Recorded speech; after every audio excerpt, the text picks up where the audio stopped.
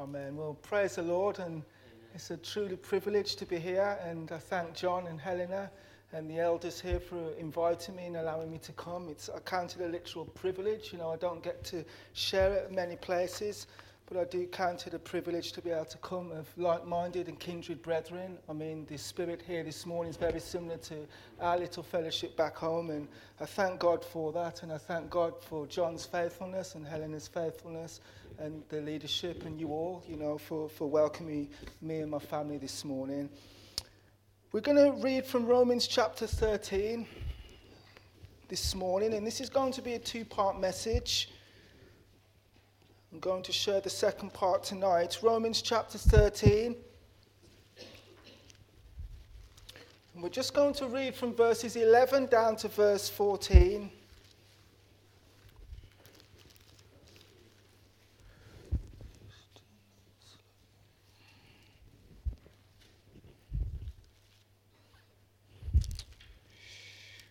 Romans chapter 13, verses 11 through to 14. And this message series is titled Preparing to Stand in the Last Days. Preparing to Stand in the Last Days. And that knowing the time, that now it is high time to awake out of sleep. For now is our salvation nearer than when we believed. The night is far spent, the day is at hand. Let us therefore cast off the works of darkness, and let us put on the armour of light. Let us walk honestly as in the day, not in rioting and drunkenness, not in chambering and wantonness, not in strife and envying. But put ye on the Lord Jesus Christ, and make no provision for the flesh to fulfill the lusts thereof. Amen, and praise God. I'm just going to pray and just move this down slightly. That's better. Well, Heavenly Father, we just want to commit this time into your hand, Lord. As many prayers have gone forward this morning, and as the prayer meeting before church began, Lord, I know that prayers have gone up for this service. And Lord, we're just asking you today, God, we need you, and we need your presence amongst us. Lord, we are living in perilous times and in difficult times, Father. The end of the world indeed has come upon us. And Father God, we need your grace this morning to equip us, to prepare us, to help us to stand, Father, in the days in which we find ourselves and the days, Lord, which lie ahead. I ask you today, Lord, with all my heart in earnest for your grace and for your spirit, Lord. Help me, Lord God, to deliver the burden that you have placed on my heart this morning. I recognize and acknowledge that unless you come upon me, Father, and unless you guide my thoughts and move my heart and guide my lips, then, Father, I will stand here this morning and will strive in vain, Lord, to bring anything of any good and any worth to my brothers and sisters. And so I'm asking you, Father, that only the glory could go to you, because you heard this prayer and you helped your servant and you blessed us all this morning and have brought us, Lord, into a deeper place, Lord, in you. And so I do ask these things now, trusting in faith and believing you this morning, and looking to you for your grace, for your favor, for your anointing and your power, Lord. Would you be pleased to magnify your Son this morning, that to exalt him and lift him up, Lord, that he may be glorified, King of kings and Lord of lords, and that every one of us, Lord, might take our rightful place at the foot of the cross, that he only might be exalted. I ask this in Jesus' name. Amen. Amen. Praise the Lord. Preparing to stand in the last days. Preparing to stand in the last days. Now, you don't need me to tell you this morning that we're living in what the Bible describes as the last days. In fact, ever since our Lord rose from the dead and ascended into heaven to the right hand of the Father, the last days have been upon us. Paul, writing to the Corinthian church some 2,000 years ago, warned and admonished the brethren concerning the error of Israel's way. And he wrote as follows: all these things happened unto them for ensamples, and they are written for our admonition, upon whom the ends of the world are come. The ends of the world are come. 1 Corinthians chapter 10 and verse 11. And John, writing shortly afterwards in his first epistle, chapter 2 and verse 18, he says, Little children, it is the last time. It is the last time. Now, if 2,000 years have passed by since these words were first penned, since these words were first committed to paper, how much more can it now be said in the day and age in which we find ourselves in this morning? Can it be said that we're in the last time? Lift up your eyes and behold and see. Are things not exactly as our Lord predicted? Spiritual deception on epidemic proportions within the very ranks of the so-called professing church, and I mean the evangelical church. Turn on the news and what will you see? Is it not what our Lord spoke? Wars, rumors of wars, nation rising against nation, kingdom against kingdom, famines, pestilences, earthquakes in diverse places.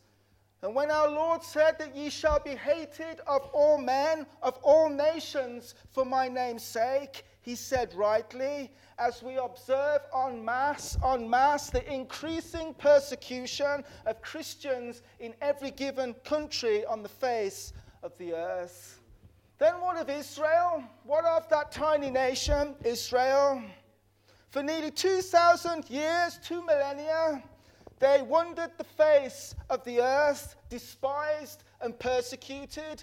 By the end of World War II, European Jewry tinkered on the brink of extinction, with 2 out of every 3 Jews being gassed or murdered in Hitler's gas ovens and by his killing squads. Then, before the eyes of an onlooking world, 1948, Israel becomes a nation again, back in its ancient homeland, after nearly 2,000 years being out of it.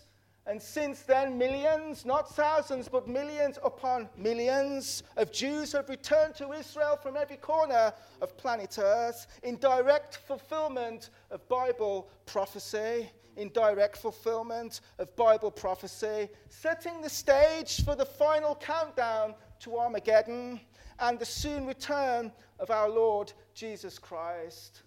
Now, why do I say all these things? Well, it's simple. Because if ever there was a time to take to heart the words of Paul this morning that we've read in the 13th chapter of the Epistle to the Romans, and it's these days that we live in.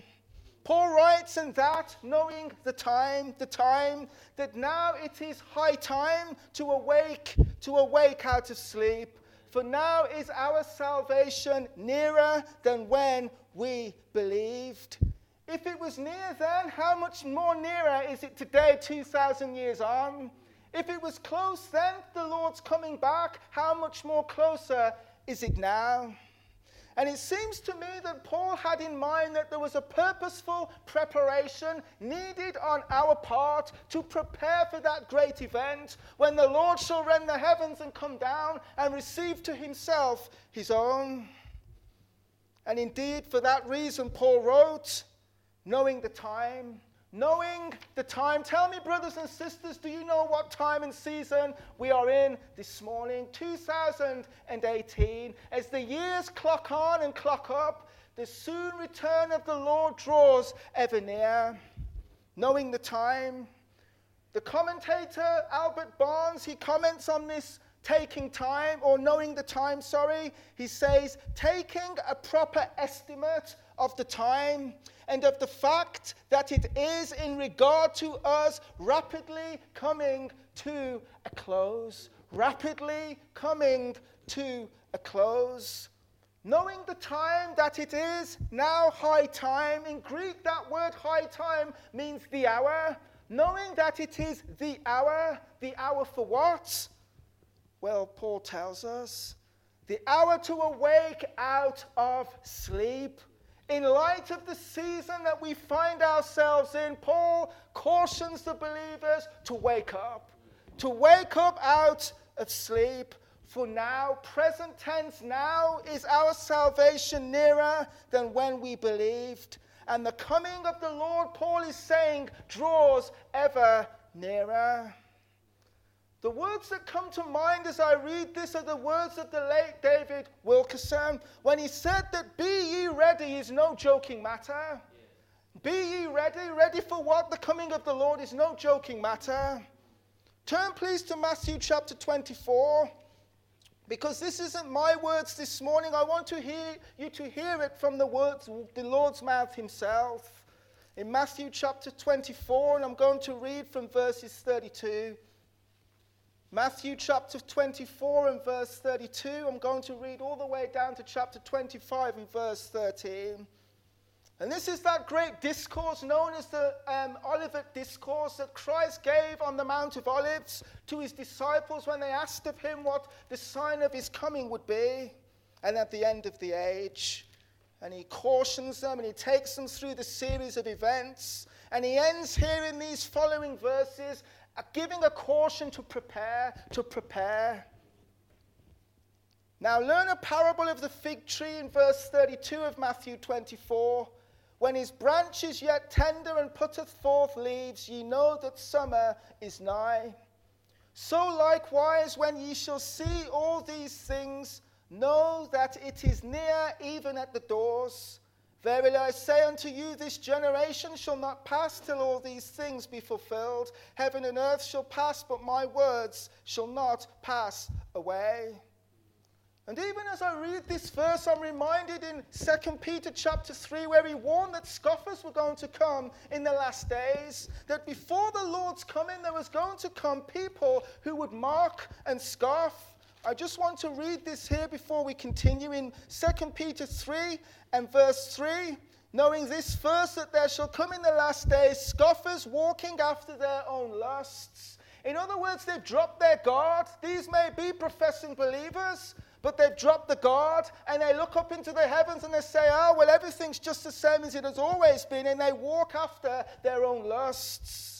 And saying, where is the promise of his coming? For since the fathers fell asleep, all things continue as they were from the beginning of creation. For this they willingly are ignorant of, that by the word of God the heavens were of old, and the earth standing out of the water and in the water, whereby the world that then was, being overflowed with water, perished.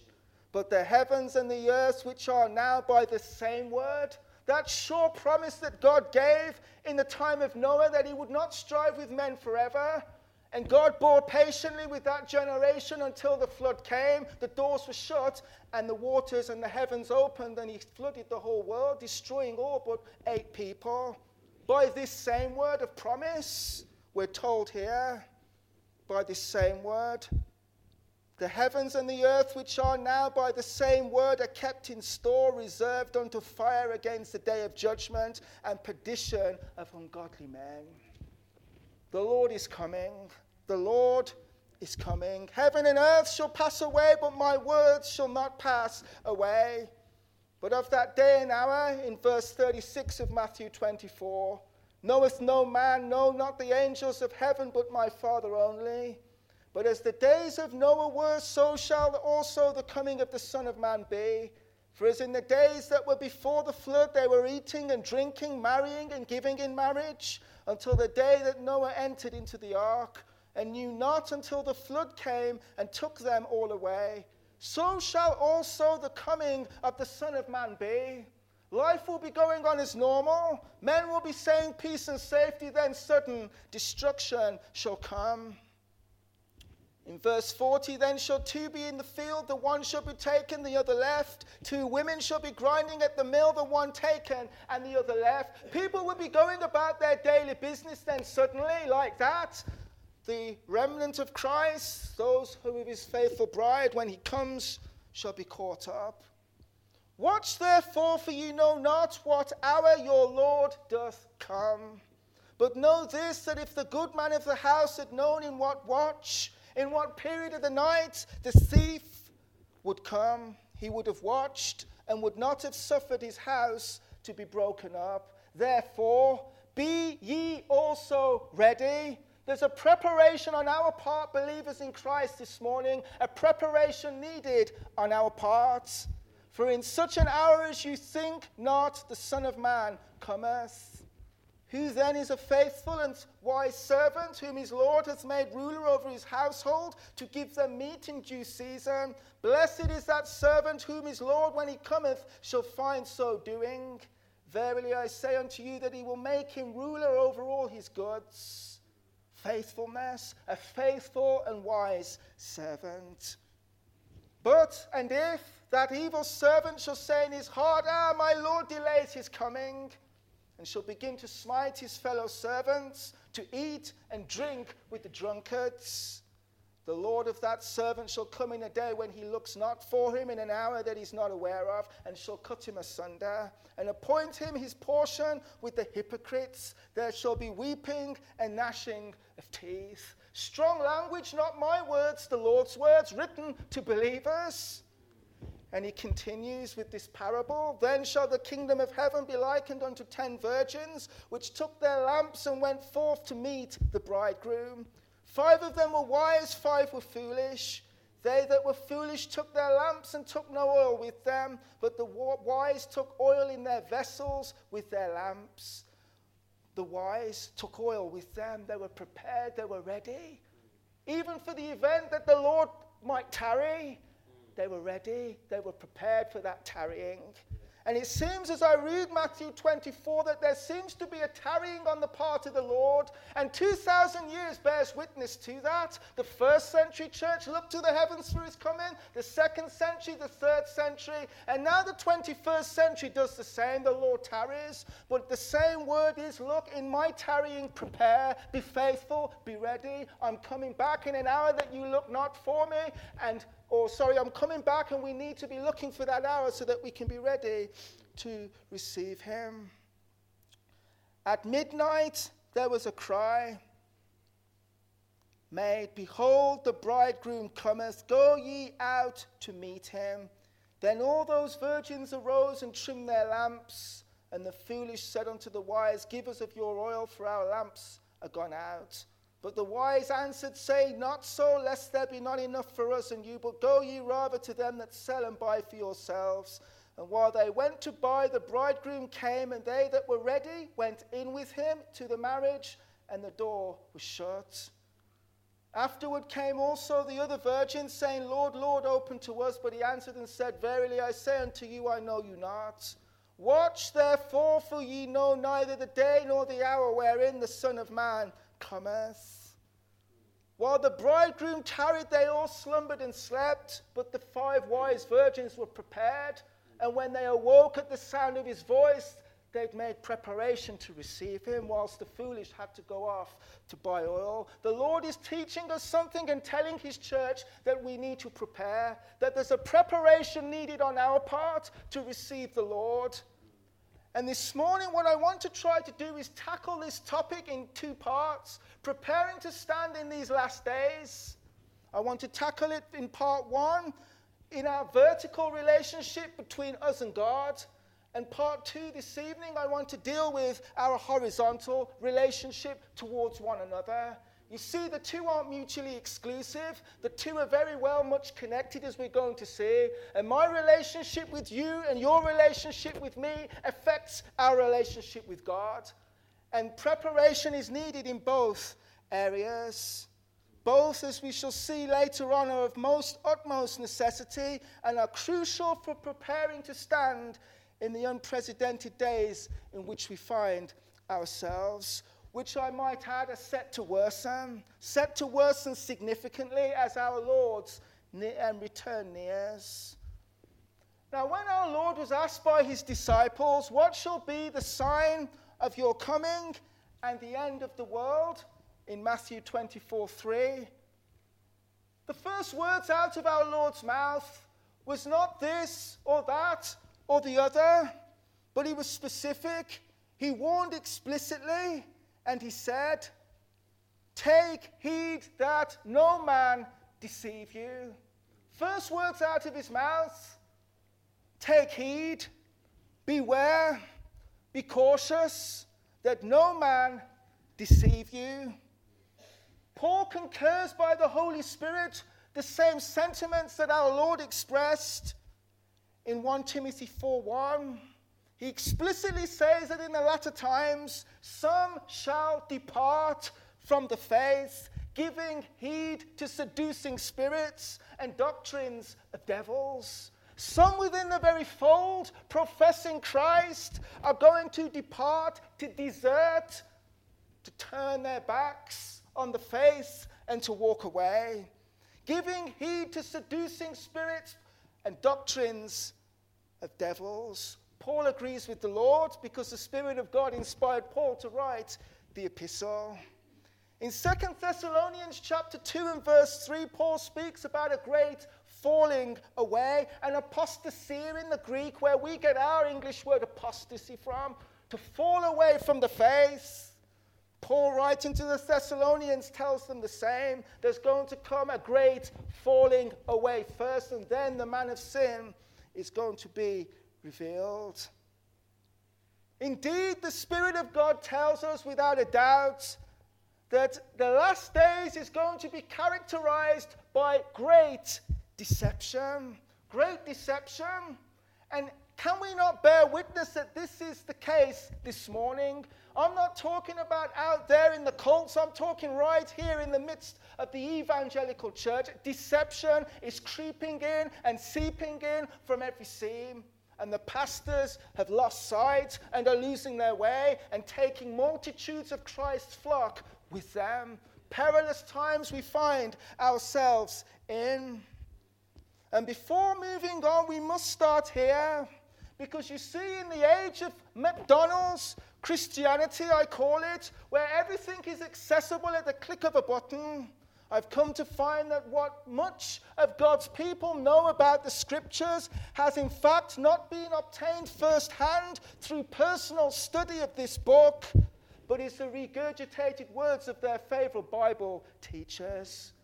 And I want to address this matter first, because you see, hours upon hours I find are spent watching video after video, and God's people never open a Bible. Never open a Bible. If the man of God says it, then the man of God must be right. But brethren, these are no times to just simply take the word of a quote-unquote man of God. We need to know this book for ourselves. And we need to hold God's minister reverently, but we need to hold them to account to the word of God. And every one of us has that duty and a duty bound to do so. My dear friends, there's an urgent need to get back to Bible basics. Back to Bible basics. Back to the systematic study of God's holy word. Take heed, our Lord says later on in Matthew 24:11. Again, 3 times he warned the disciples of deception. Matthew 24:11, take heed that no man deceive you.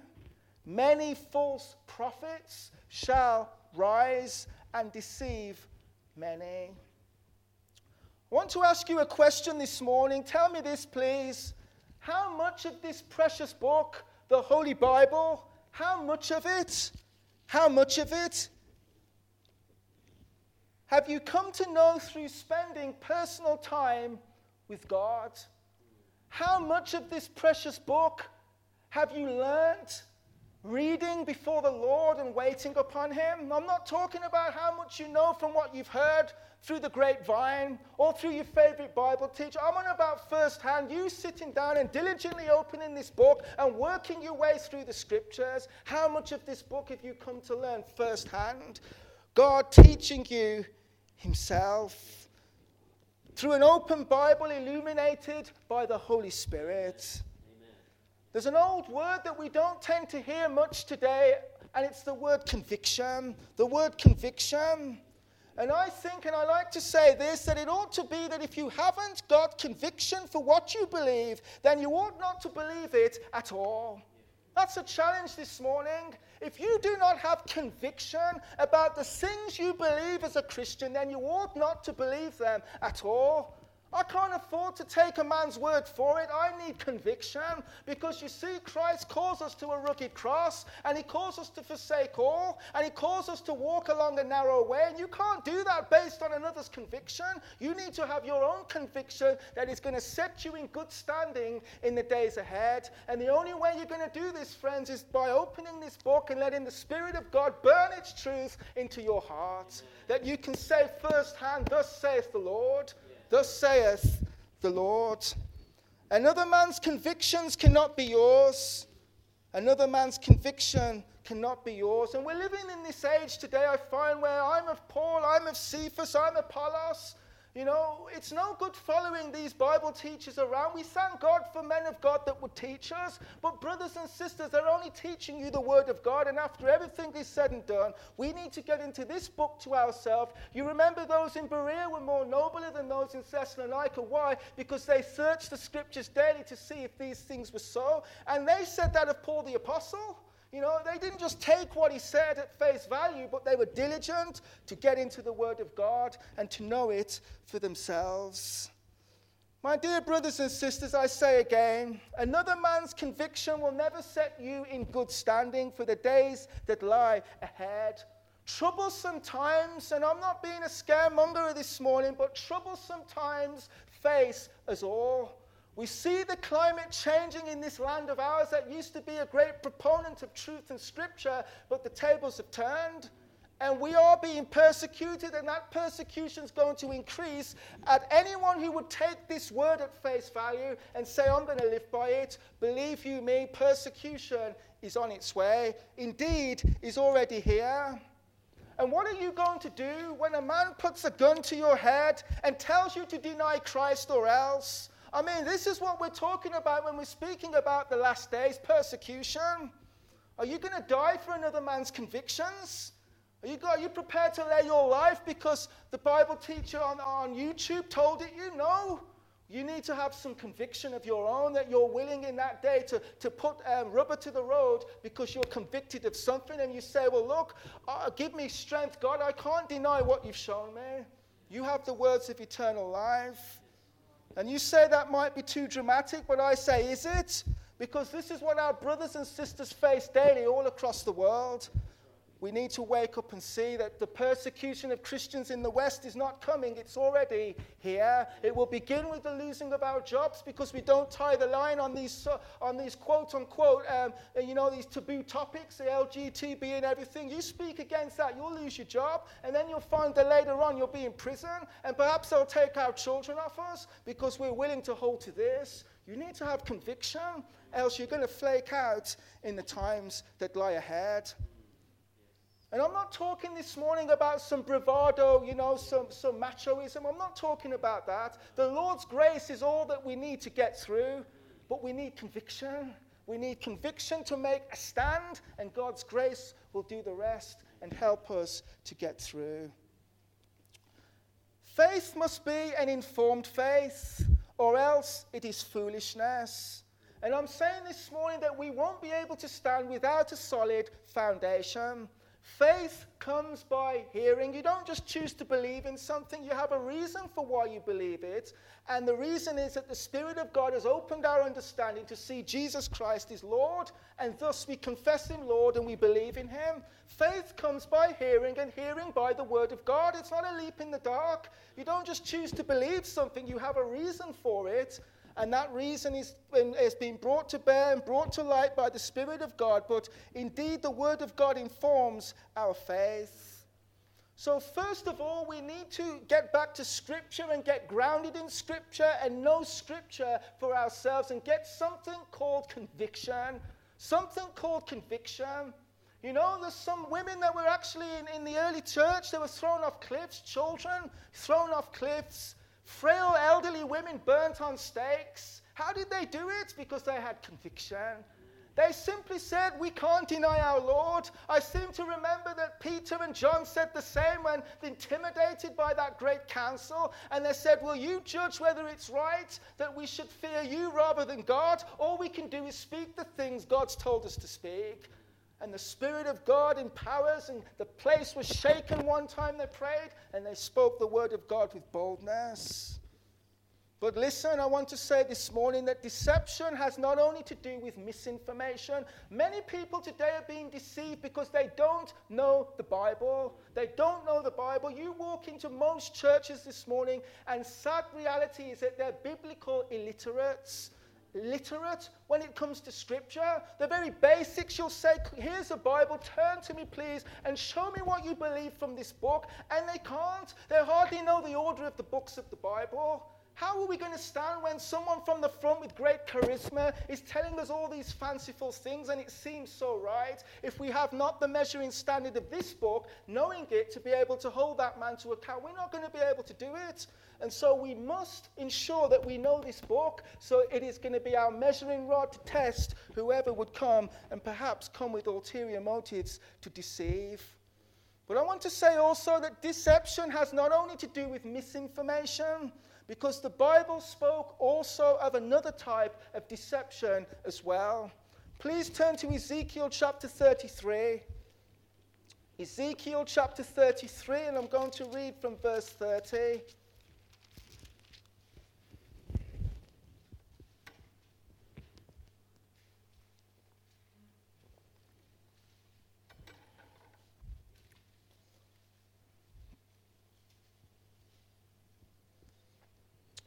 In verse 30 of Ezekiel 33, also thou son of man, the children of thy people still are talking against thee by the wall and in the door of the houses, and speak one to another, every one to his brother, saying, Come, I pray you, and hear what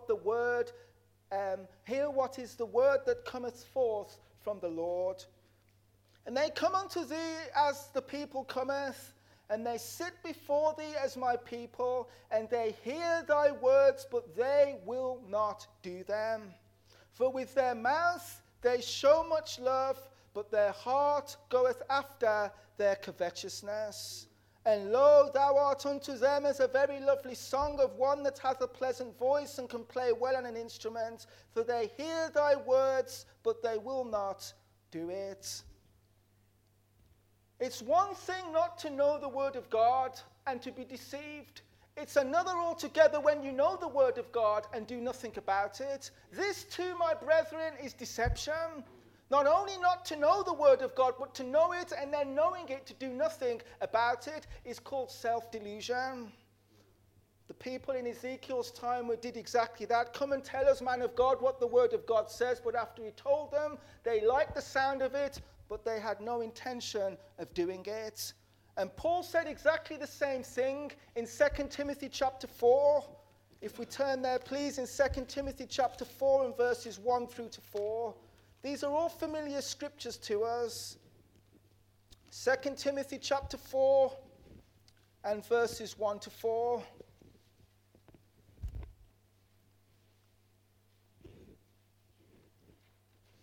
I charge thee therefore before God and the Lord Jesus Christ, who shall judge the quick and the dead at his appearing and his kingdom.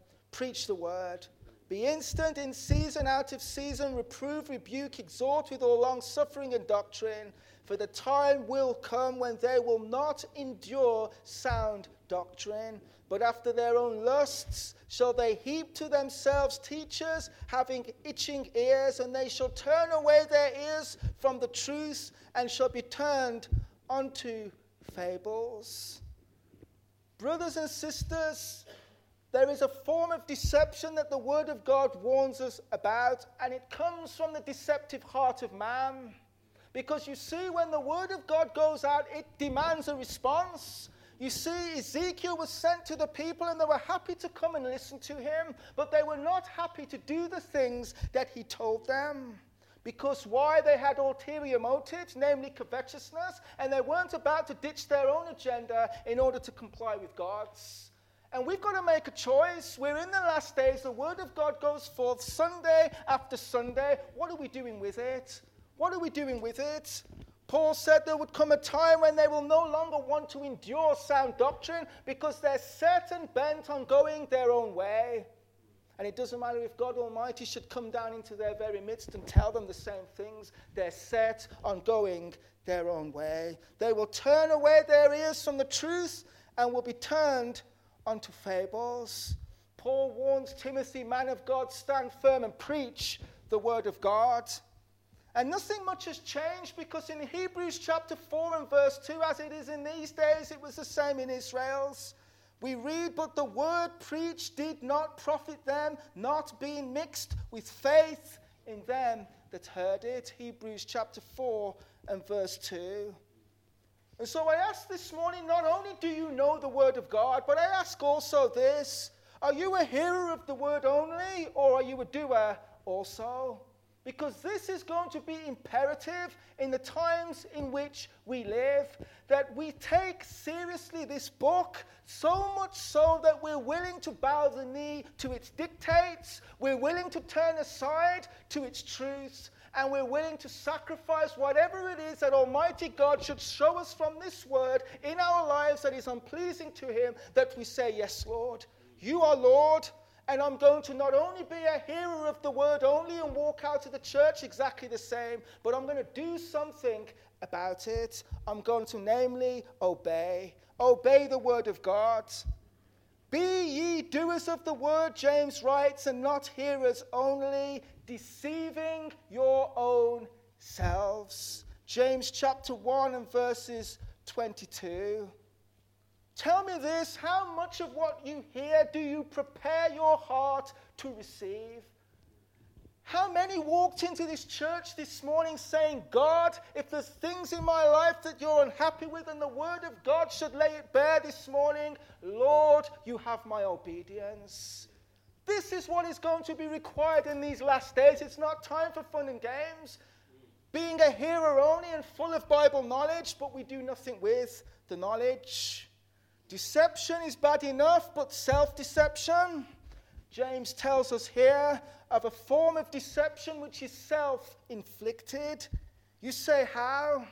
When we hear the word of God and do nothing at all about it, and yet think that because we've heard it, we have the blessing that only comes through obedience.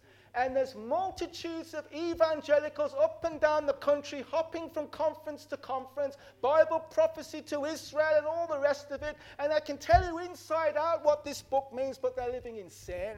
And they're not prepared to do anything about it, but they have a head full of knowledge. This will never do, brothers and sisters. James tells us that if we're not prepared to be a doer, and if we're only going to be hearers, then we're deceived. We deceive ourselves. We deceive ourselves. Being not a forgetful hearer, James writes, but a doer of the work, this man shall be blessed in his deed. James 1:25. I don't know about you, but every single knee, and I've purposed in my heart that mine is going to be included, must bow to this book. Truth is unmovable, brothers and sisters. It's like a concrete post. You can't move the thing. You can try if you want and come against it, and you can try if you want to think you're okay by dodging around it, but you're just deceiving yourselves. For 2,000 years, the New Testament has been penned. 1,500 years previously, Moses began to write, and ever since then, this book holds true and continues to hold true. And we've got a purpose in our hearts in the last times that we're living in, whether we're going to take God seriously and believe what is written and obey it, or whether we're going to play games with the Lord. We need to decide. So not only firstly in terms of preparing for the last days do we need to know the scriptures for ourselves and have conviction upon it so as not to be deceived, but we secondly also, so as not to be deceived, we need to make sure that we are obeying the scriptures as God shines light upon them, and that we're not just simply hearing the things and knowing what we need to do, but doing nothing about it. I meet Christians like this all the time. They're in sin. They know what they're doing is wrong, and they say, but, it's just how it is. Brothers and sisters, it's not just how it is. The word of God exhorts us to repent, to get right. Today is the day of salvation.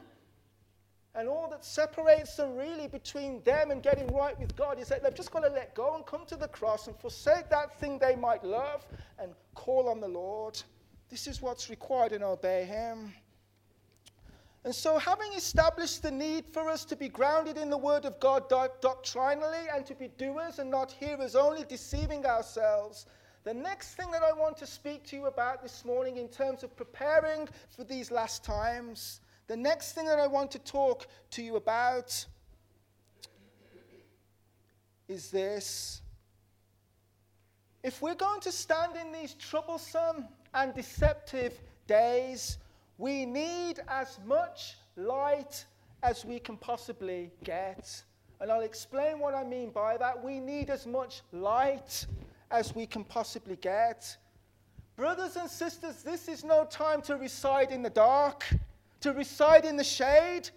We need to step out into the light and allow the office of the Holy Spirit, who brings conviction to our hearts, to search our hearts, to search our lives, to search our motive, and say, Lord, where do I really stand with you? We need to step into the light and allow the Spirit of the living God to shed his searching rays upon us. Personal holiness in these last days is not optional, it's indispensable. It's absolutely non-negotiable and necessary. Personal holiness, personal holiness. What does the psalmist cry out in Psalm 139 and verses 22 and 23? Search me, O God. Search me. Search me, O God. The psalmist was not dodging the light. He brought himself into the full ray of God's conviction, and he said, search me, penetrate me, examine me intimately, Lord, and know my heart. Try me, test me, and know my thoughts, and see if there be any wicked way in me, and lead me in the way everlasting. Oh, brothers and sisters, our hearts are desperately deceitful, desperately deceitful. Come on, be honest with yourself. You know, we'll wiggle and we'll worm our way out of anything if we can. We're Jacob's through and through. But when we're honest with God and we say, Lord, search my heart, I don't want to play games. I need to know, Lord, where I really stand with you. The psalmist David did it. I'm not talking about being an introspective, or an introvert, but I'm saying to get into the light of conviction and allow God to run the sword of his word through our hearts. It's so desperately needed,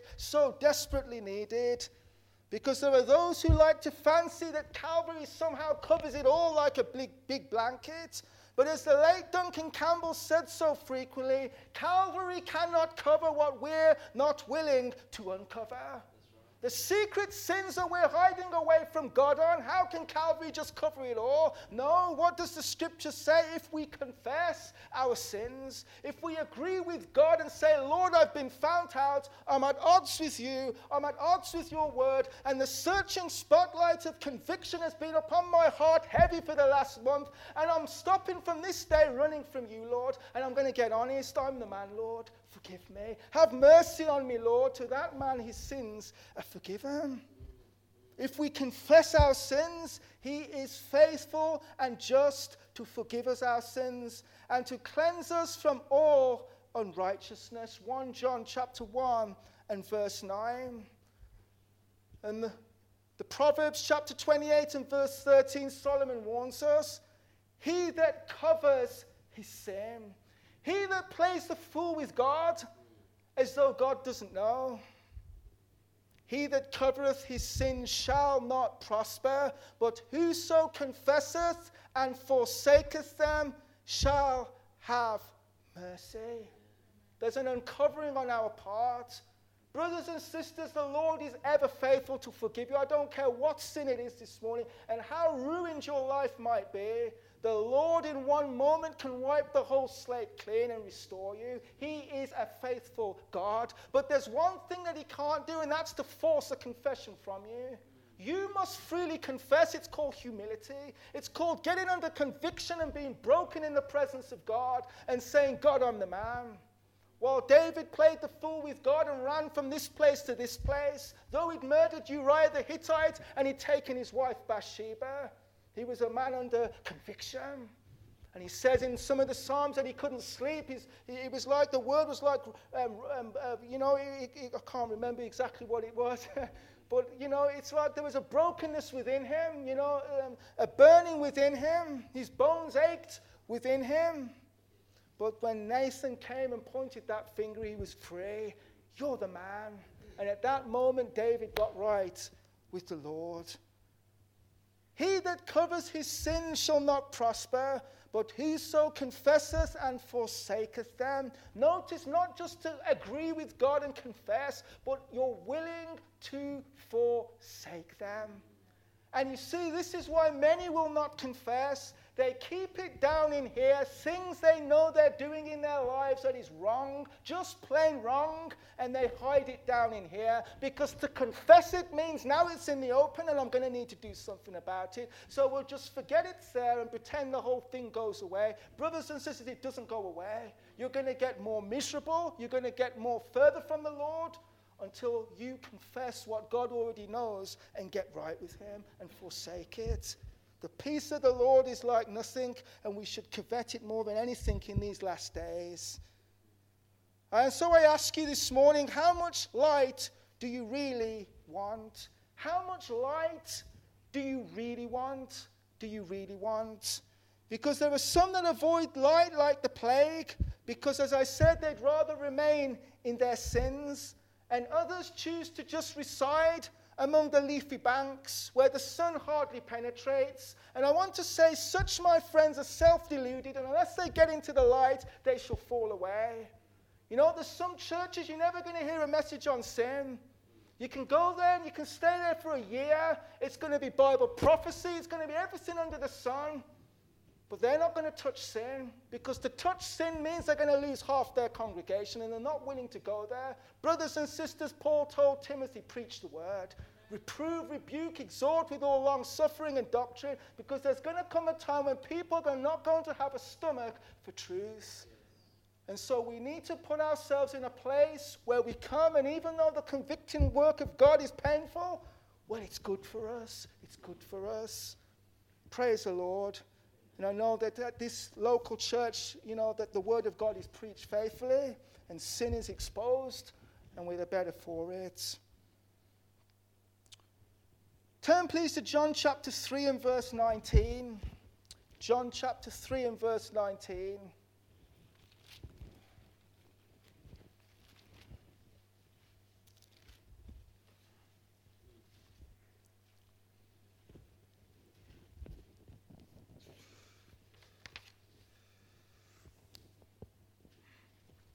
And this is the condemnation, that light is come into the world, and men love darkness rather than the light, because their deeds were evil. For everyone that doeth evil hates the light, neither comes to the light, lest his deeds should be reproved.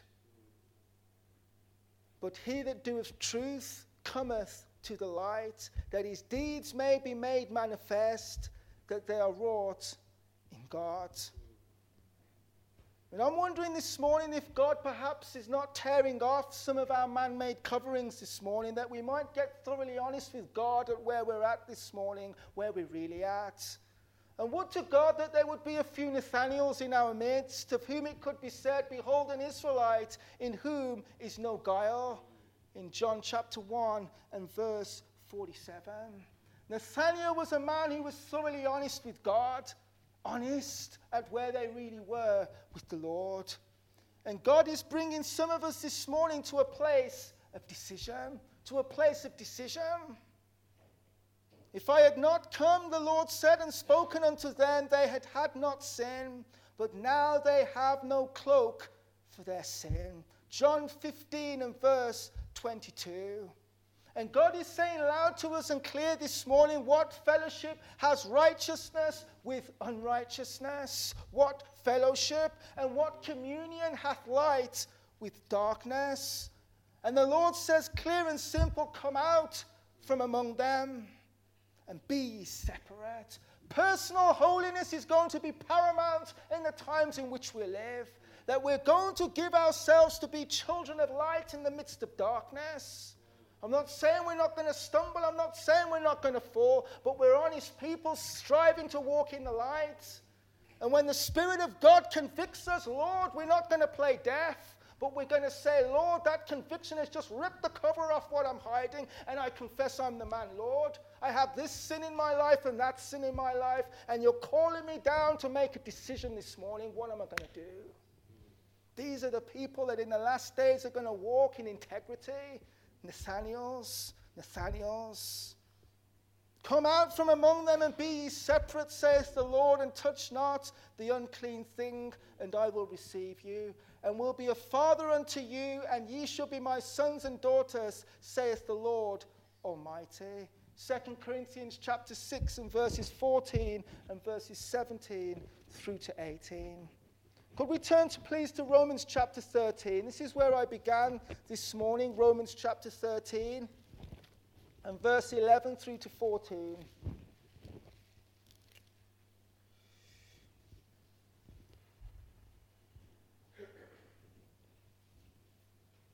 And that knowing the time that it now is high time to awake out of sleep. For now is our salvation nearer than when we believed. The night is far spent, the day is at hand. Let us therefore cast off the works of darkness and let us put on the armor of light. Let us walk honestly, walking in the light as in the day, not in rioting and drunkenness, not in chambering and wantonness, not in strife and envying. But put ye on the Lord Jesus Christ, and make not provision for the flesh to fulfill the lusts thereof.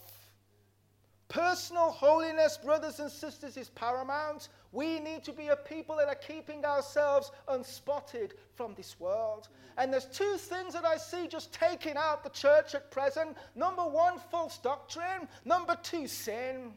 These two things we should fear like the plague. And if we fear God more, then that covers the whole thing. To fear God. To fear God. My brother and sister, we're told today that the night is far spent. The day is at hand. It's time for us to awake out of sleep, awake out of darkness. You remember before we came to Christ what we'd get up to in the dark? I mean, we couldn't wait for the sun to go down so we could continue and commit all the sins under the sun. But as a Christian, to still go on like that, why no? We're called now to walk into the light, to be children of the day, to put on the armor of light, to shun and to flee from carnality and sin. And there's particular sins in particular that are mentioned here. Rioting, drunkenness, chambering and wantonness. This speaks about sexual immorality. And I don't know about you, but I'm hearing more and more and more of scandal after scandal of Christians getting caught up in the area of sexual immorality, pornography. The amount of young men that are hooked on this thing as Christians, and they come to church and perhaps are even found in this meeting today, but you're going to go out of those doors and you're going to continue to look at pornography. You can't do that, brother and sister. We need to forsake these sins. These are things that are done in the dark, and we need to flee them. You know they're wrong. The word of God convicts you, and God is calling you to a place of decision this morning to forsake that thing. We need to keep ourselves clean, pure, holy, chaste unto the Lord and for his coming. Chambering and wantonness, strife and envy. We're told to put on the Lord Jesus Christ and make not provision for the flesh. I've shared this before, but I'll say it again, that when Christ died on the cross, he did more than just simply shed his blood that you might be forgiven of sins. Thank God for that. But you read Romans chapter 6, 7, and 8, and we see that he did something else, that when Christ died on the cross, we died too with him. He disarmed, he stripped the power of sin. And if any man be in Christ, we're told he's now a new creature. Old things have passed away. Behold, all things have become new. If we sin, John says, not when, but if, we have an advocate with the Father, Jesus Christ the righteous. But we're exhorted now to rise up as a new man in Christ. And we're not saying we're not going to be tempted, but what we are saying then as a Christian, God has given me all the means of grace that I need to live holy. And I don't have to just fall into sin. And I don't have to get defiled with all the things that defile the world. That there's a power in Christ to keep me in the midst of this perverse and wicked generation, that I might stand forth and shine as lights. This is what Christ has wrought for us on Calvary. We're dead with him, we're risen with him in newness of life. And Paul says, put on the Lord Jesus Christ, and don't make provision for the flesh, for the carnal lusts of the carnal man, that you should be a slave to it and fulfill its desires. My final point then, as it relates to preparing to stand in these last days, has to do with the condition of our spiritual, devotional life to God in the area of prayer. In the area of prayer. And as you're going to see, I'm not talking about some mechanical, ritualistic list of 20 points that I can whiz through, and I've done my bit for the day. Brothers and sisters, prayer is God's safety mechanism. Prayer is the means by which God has given his people that we might be preserved in these last days. As it was at the close of our Lord's earthly life, so it will be at the close of this age. Please turn to Matthew chapter 26. This is the last passage we're going to turn to this morning. Matthew chapter 26, and we're going to read from verses 36 to 44. Matthew chapter 26 and verse 36 through to 44.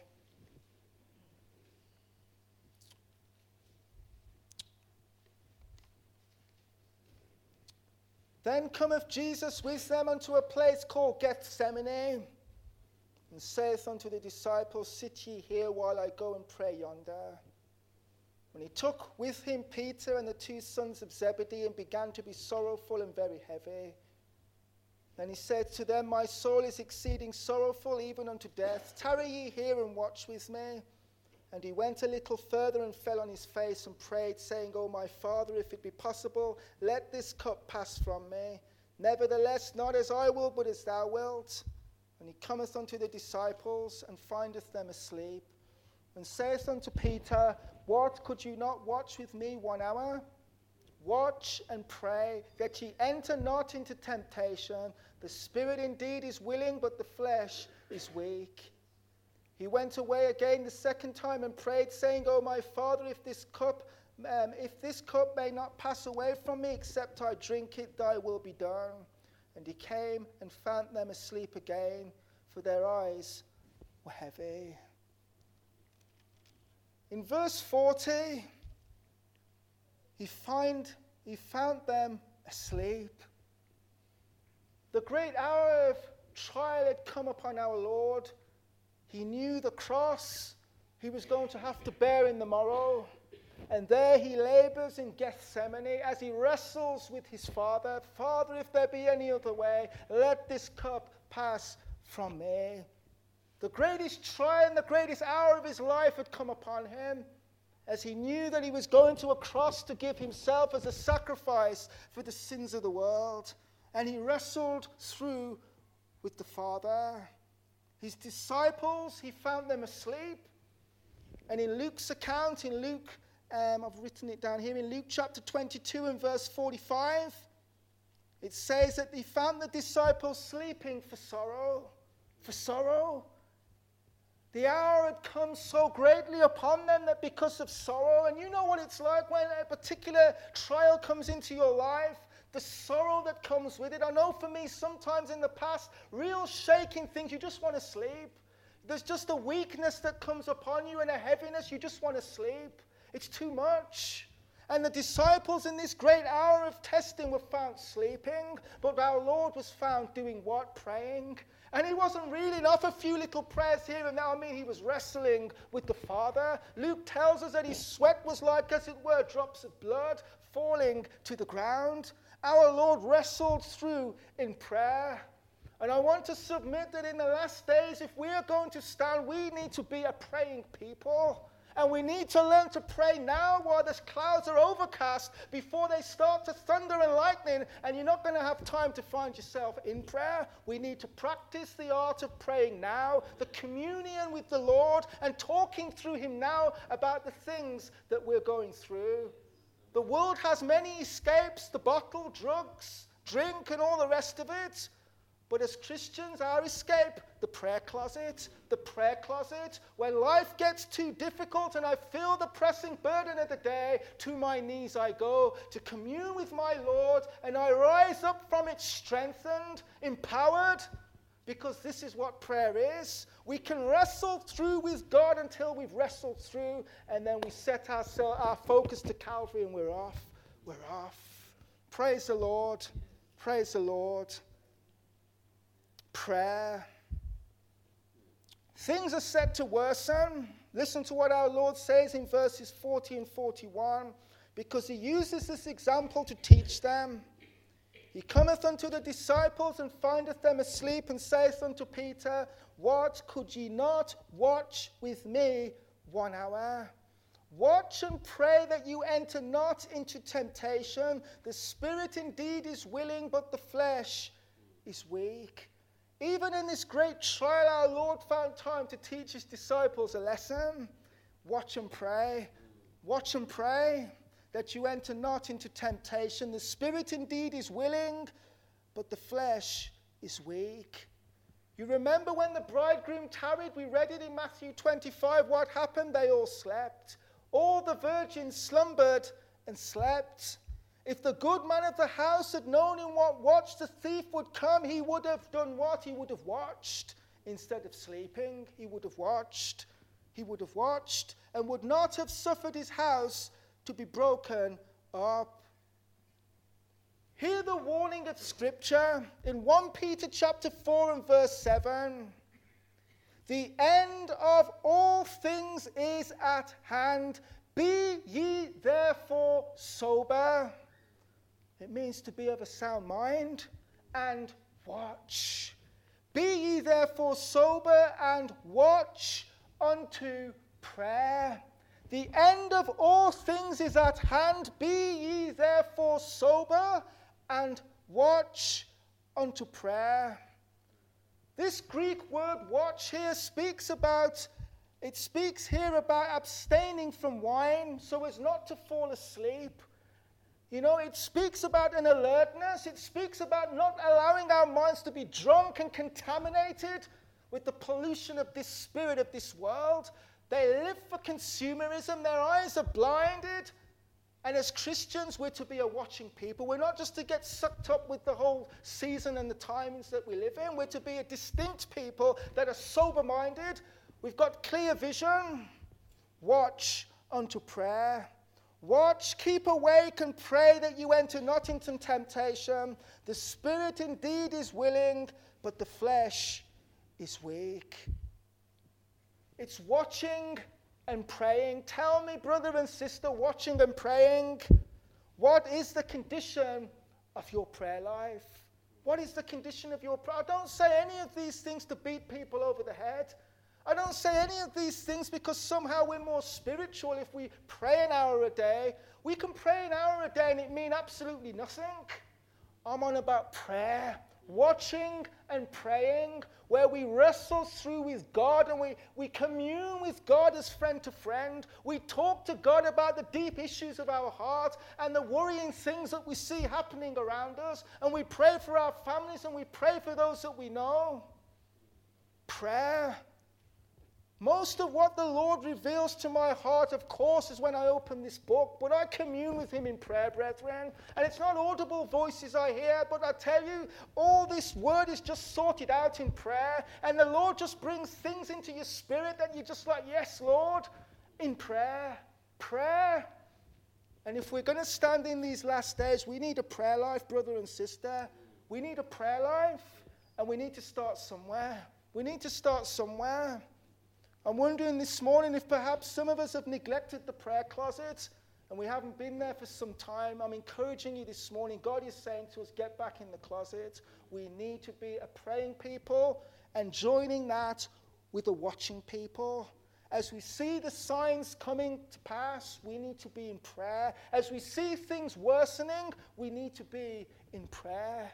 And I know in my own personal life, the Lord is dealing me with this matter and allowing me to increasingly set more time aside. And I don't say that to boast, but I say that simply because the Lord is saying to my spirit, there's times coming that you're not going to get through unless you are a praying Christian. You need to pray. It's in prayer where we build up our strength, we build up our spiritual stamina.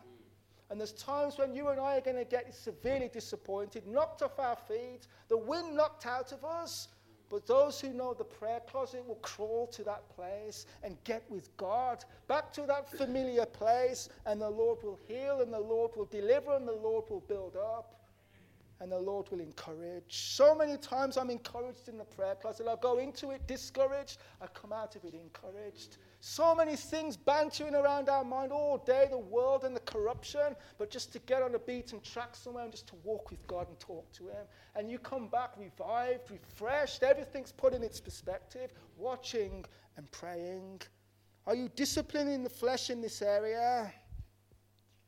As one looks back at the history of the church, one sees that the church began in prayer in Acts 1:14.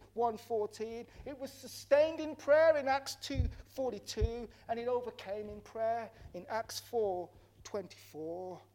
And yet, as we see the end of the ages at hand, the Church of Jesus Christ in the Western Hemisphere has forsaken the prayer meeting and is sleepwalking, drunk with the spirit of this world unto destruction. I believe that to the degree that a church is a praying church is to the degree that it's going to be kept from the hour of temptation. It's going to be a church that are awake, and a church that is sober, and a church that's hearing from God, and a church that's prepared. And as we see times getting increasingly worse, what has happened? The church meeting has been abandoned. Who wants to go to a prayer meeting with flashing lights and all the smoke machines? That's far more and more entertaining. But to get on our knees and pray, it's boring. And thus the prayer meeting for many in the church has ceased. But I thank God here that the prayer meeting is central. I know from Brother John, that you've been having a month of prayer, because you sense your need for God. The humble people pray. The proud people say, well, I don't need prayer. I'll get through it on my own. But I'm telling you, you won't. We need God. Every one of us need the Lord. And so I exhort you, watch and pray. Continue in prayer and watch in the same with thanksgiving. Colossians 4:2. And so I ask in finishing this morning, will we not set meaningful time aside to seek the Lord in prayer so as to be found watching? Will we not make time, and as God even leads us, and he will, also make time for prayer and fasting also? These are things that God has put in his word to keep his people. The early church prayed, it had much tribulation, and it drove them to prayer. And so I've said these things this morning. Firstly, that we might know the word of God. Secondly, that we might obey the word of God. Thirdly, that we might get into the light and deal with whatever God is convicting us about personal holiness. And fourthly, preparing to stand in these last days, watching and praying. Watching and praying. And everything that I've said this morning, I don't mean that somehow we're going to do it in our own strength. As I've said, the Lord's grace we absolutely need. We need. But there's things that we can do on our part, things that God has given to us to do that will set us in good standing in the days ahead. Amen. Amen. Amen. Hallelujah. Well, Father, I just thank you, Lord, and I know, Father, that you gave me the things to share this morning with my brothers and sisters here at Court Farm. I do pray, Lord, that perhaps you've spoken to some this morning. And God, you've convicted others this morning. And some, Lord, perhaps can't wait till the end of this service to get alone with you, Lord, and put the things right that you've brought to light this morning. And I thank you that you do all of this because you are a loving, gracious God. And you want to prepare us for the times in which we are living in, Father, so that we will not be taken off guard and swept away, Lord, with the spirit of this age. Please keep my brothers and sisters here, that they might be lights burning, Father, in the midst of a dark world. Children of light, in whom your hand of blessing is upon. And so I thank you in Jesus' name. Amen. Amen. Amen. Praise God.